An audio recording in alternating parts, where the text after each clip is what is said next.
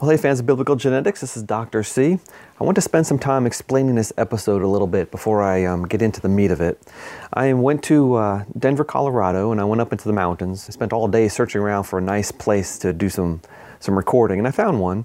But by the time I got there, I was a little bit flustered, and I didn't speak clearly in a couple places. In fact, one place, I did the horrible thing of using redundant acronyms, or as my friend Jonathan Sarfati says, I had redundant acronym syndrome, RASS.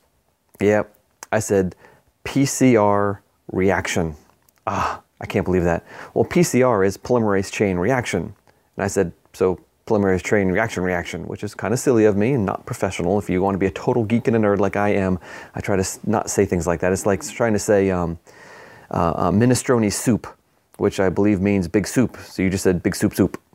Or bocce ball. Well, bocce means ball, so you just said ball.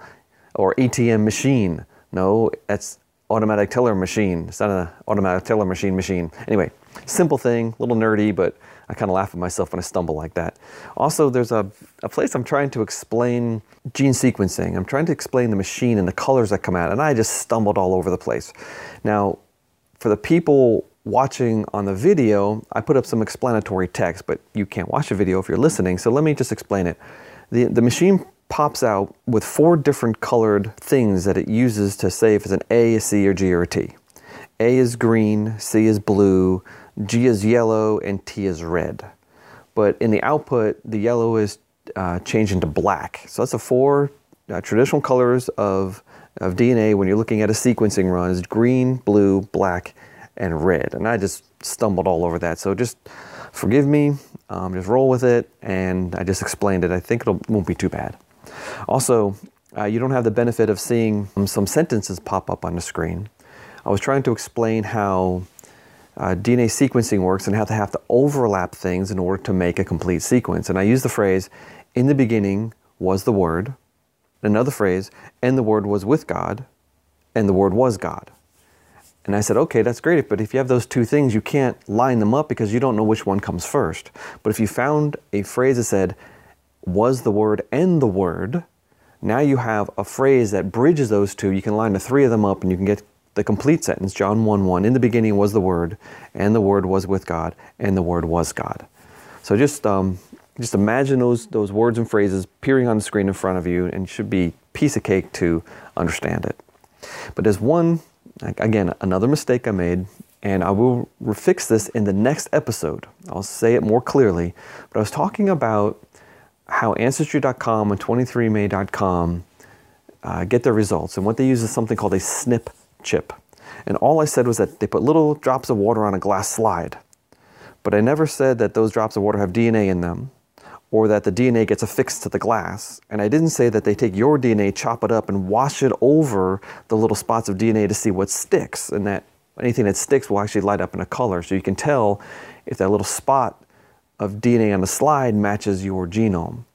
So that will be fixed in the next episode. Sorry to have made so many mistakes, but I'm still going to put this out there anyway because it's still worth talking about. And I can't go back to Colorado to redo this, and I don't want to redo it somewhere else. So I'm learning here. I'm hopefully getting better. This is only my 2nd episode. I have actually filmed 20 of these already. And I haven't gotten any feedback from people yet. So I'm waiting. Once I get the first 3 of these out, I'm planning on releasing these to the public. And then everyone's going to say, oh, Carter, you did this wrong, you did that wrong, you do this better. I'm actually kind of hoping I'm going to get some help from some people. I have now learned how to edit video and balance color and fix sound issues. And that's not something I ever thought that I was going to have to deal with. But I am progressing. I've also learned how to build a website on Squarespace. So please go to biblicalgenetics.com if you want to look at the show notes, or if you want to connect with us. I'm considering starting a Patreon page for small scale support, and see how many people I can get that to support that. Because honestly, this is taking a fantastic amount of time. And even though I love it, and even though I'm glad I'm learning these things, it's a lot more time than I expected. And you know the old adage, time is money, and it is true. I really can't afford to be spending innumerable hours on this, but I'm doing it anyway because I love doing it. I'm just hoping that after I cast my bread upon the water, it will come back to me in many days. Okay, here you go. This is Biblical Genetics, Episode 2, The Mystery of Gene Sequencing.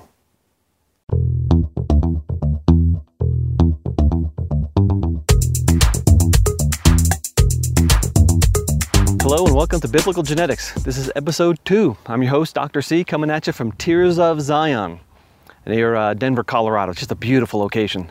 Up here, there's hardly any people. Here's a little bit of road traffic in the background, but I love nature and I love coming out and just talking about the beauty of God's creation and being able to be in it. So here I am. We're not talking about nature today. We're talking about something that's mysterious to most people. Something that science has just figured out. But most people, when you say something like gene sequencing or genome, their eyes just kind of glaze over. So I want to unpack that for you. I want to unravel this mystery and show you some of the amazing things that we're now able to do with our new technologies. First, you can't sequence DNA unless you steal some, let's call them proteins from bacteria. They're called polymerases.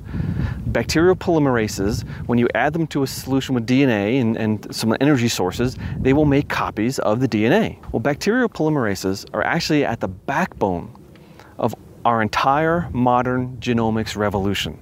They do all the work and we need them. So we've harnessed them. And what we do is we add them to a solution and we run a cycle of temperature up and down that starts and stops the reaction, starts and stops the reaction, starts and stops the reaction.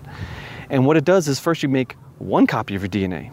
Now you have 2. And then the second run, now it makes copies of your 2. Now you have 4.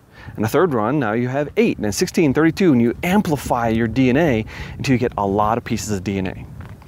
All right, simple enough. But how do we sequence it? Well, sequencing is tricky.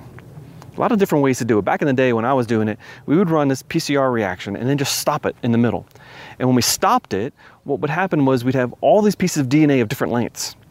And then we put it in this giant gel, which is a couple of feet long. We'd stick it in the top and we'd run electricity through it. And because DNA is a polar molecule, it migrates through the gel in one direction. And at the bottom of the gel, we had a little laser. And the laser would be looking for colors. What I didn't tell you was when we run a PCR, the end of the DNA molecules were tagged, depending on if it was an A, T, G, or C, with one of several fluorescent molecules. So when the DNA reached the end, the laser would say blue, red, green, blue, yellow, yellow, orange, whatever the 4 colors were. It was just in a sequence of blue, green, blue, orange, red, yellow, blue. And then the computer would say, oh, that's A, T, T, G, C, C, A, T, G, C, C, A.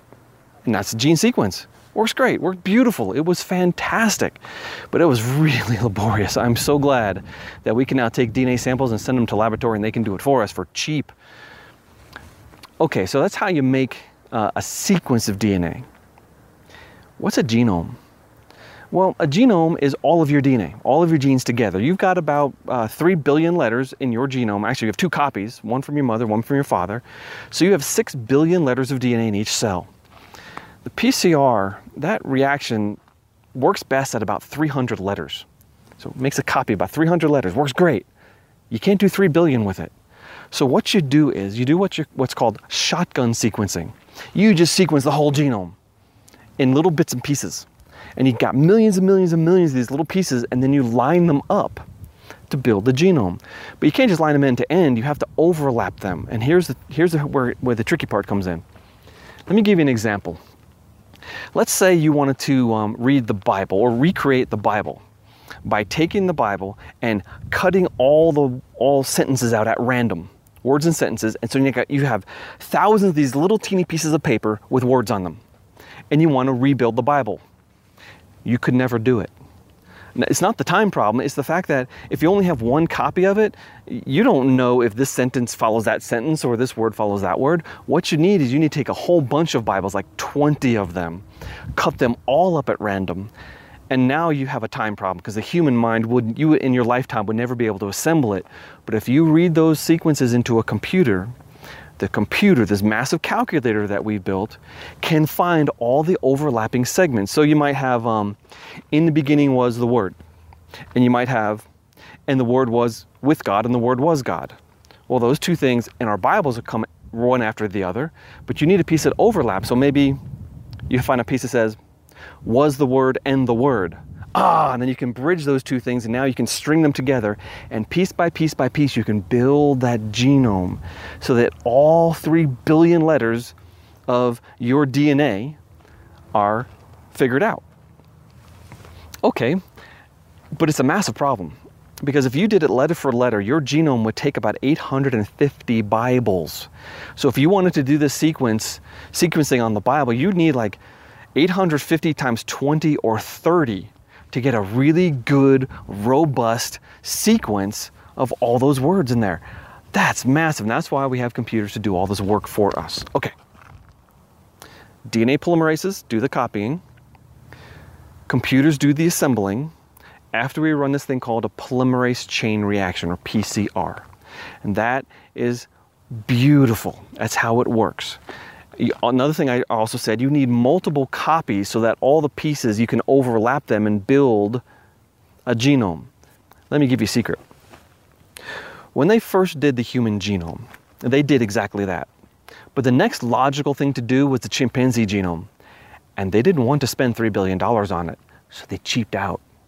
Yeah, they assumed chimpanzees and humans have common ancestry without actually testing it. And they very lightly sequenced the chimpanzee genome. And they took those pieces and they lined it up on the human genome. Voila, we had a bunch of garbage. In fact, the human genome, there's places that we could not sequence, highly repetitive places we couldn't sequence. There was about 300 gaps in the human genome. In the centromeres, the middle of the chromosomes, the telomeres at the end of the chromosomes is very repetitive DNA, and a couple of places in the middle of a chromosome where it was really hard to sequence it. Okay.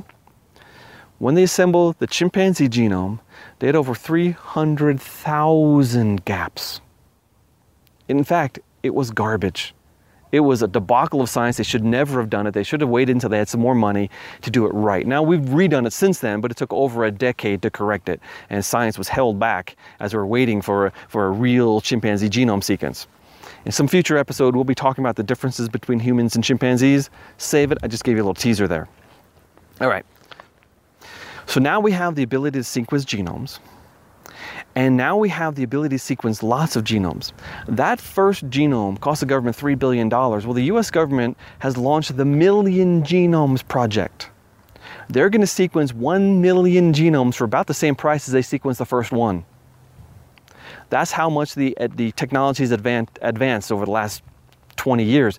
In fact, it's literally 1 million times cheaper to sequence DNA today than it was just a little while ago. That's crazy, and that's changing everything. Because now we have DNA from thousands of people, soon to be millions of people from around the world. And those ancestry testing companies, they've got millions of people on their own. But the way they do it's a little different. You see, there's no purpose in sequencing the entire genome for most purposes. Most of the genome is exactly the same across everyone. So like 90, 99%, I don't know what the percentage is, a huge percentage of the genome. It's 100% invariant. Why do you want to sequence that? If you're trying to tell the difference between two people, just look at the places that differ. So what they do is this. They take what's called a SNP chip. Ooh, SNP, SNP, single nucleotide polymorphism. Ooh, science, big words. Polymorphism is a difference you find between people. And what they do is they find a bunch of these that separate one person from another, one people group from another. They're called ancestry informative markers. They also use some medically important markers and some markers that affect your skin color, your eye color, and things like that. And what they do is they take this little piece of DNA and they put a little drop of water on a glass slide. And they put millions of them on a glass slide. In fact, Ancestry.com, they sequence, I think, like 900,000 letters that vary between people. And they're able to tell all this amazingly cool stuff. So now we're awash in data. We have so much data, we don't even hardly know what to do with it. And now with all that data, we can begin to test theories of history. The Bible claims to be a book of history. Genetics can test theories of history. What do you think is going to happen? Stay tuned. This is Dr. C for Biblical Genetics. If you'd like to support us, click the link, go to biblicalgenetics.com. You can find out how to do it. But for now, signing off.